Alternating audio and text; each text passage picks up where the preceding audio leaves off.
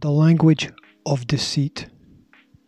Notes and extracts on the case for the abolition of tests. I do not carry such information in my mind, since it is readily available in books. The value of a college education is not the learning of many facts, but the training of the mind to think. Quote Albert Einstein in response to not knowing the speed of sound as included in the Edison test. New York Times, 18th of May, 1921. The misdirection of the masses.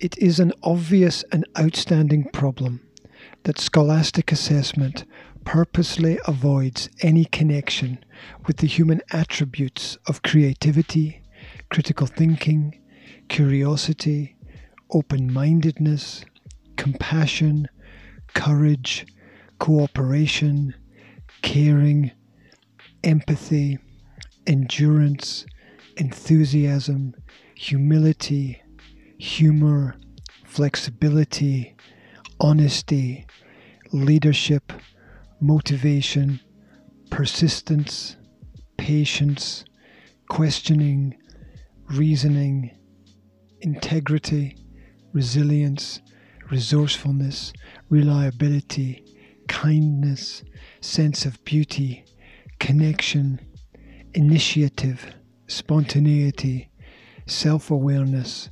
self-discipline, wisdom, wonder, determination, courtesy, friendliness, strength, or the ability to make healthy, logical, future-minded, or pragmatic decisions.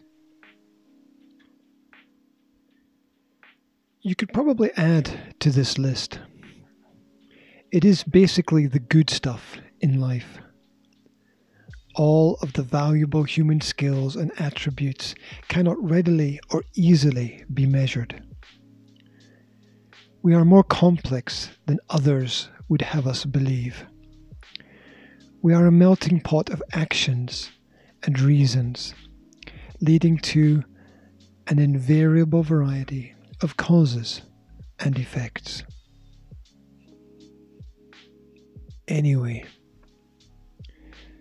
the physical, spiritual, and psychological wars inherent in modern society would not be possible without a docile and stagnant general public. This is achieved by means of a scientifically managed system of schooling that trains people from as early an age as possible in conformity and obedience, and punishes individuality and constructive creativity. On this track, and devoid of any real-life experience and personal responsibility, the students lose their personal identity as the values of the state education institution are forced on tomorrow's generation. The most fundamental and absolutely essential element of this meaningless form of psychological child abuse is the incessant and unnecessary classroom test. There are, sadly, as yet, no qualifications for virtue and wisdom. There are no real grades for personal improvement in an area of personal interest, assisting a friend with a complex math problem, or helping your mother prepare the dinner after a long day. This is, of course, not by chance. It cannot be. Well-studied actions have few, if any, unintended consequences.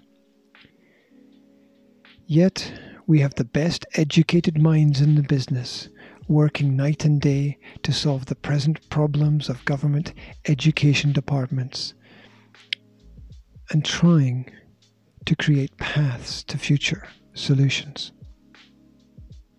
Or so we are told.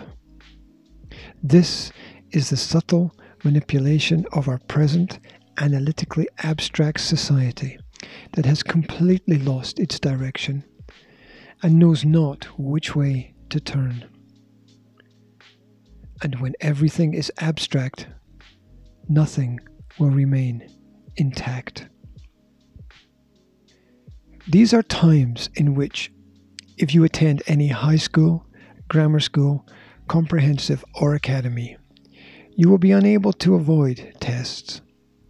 On an almost daily basis, there will be some form of assessment designed to mark your progress and check that the well-oiled schematic machine that is the modern timetabled school system is doing its methodical, mechanical job, lumbering on, churning out students with very few practical skills of any use, and with a schizophrenic collection of irrelevant facts about overrated or outdated subject matter.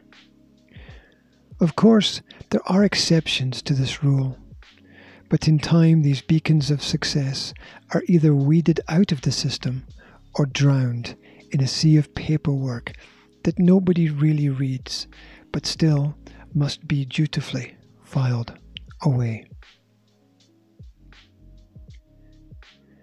It is all so very sad, but it is all so very true. We have abandoned nature as our mother and replaced her with nurture. And so we hammer nails of human individuality into the coffin that contains the spirit of all that is righteous and sacred and beautiful and holy. The language of deceit. Notes and extracts.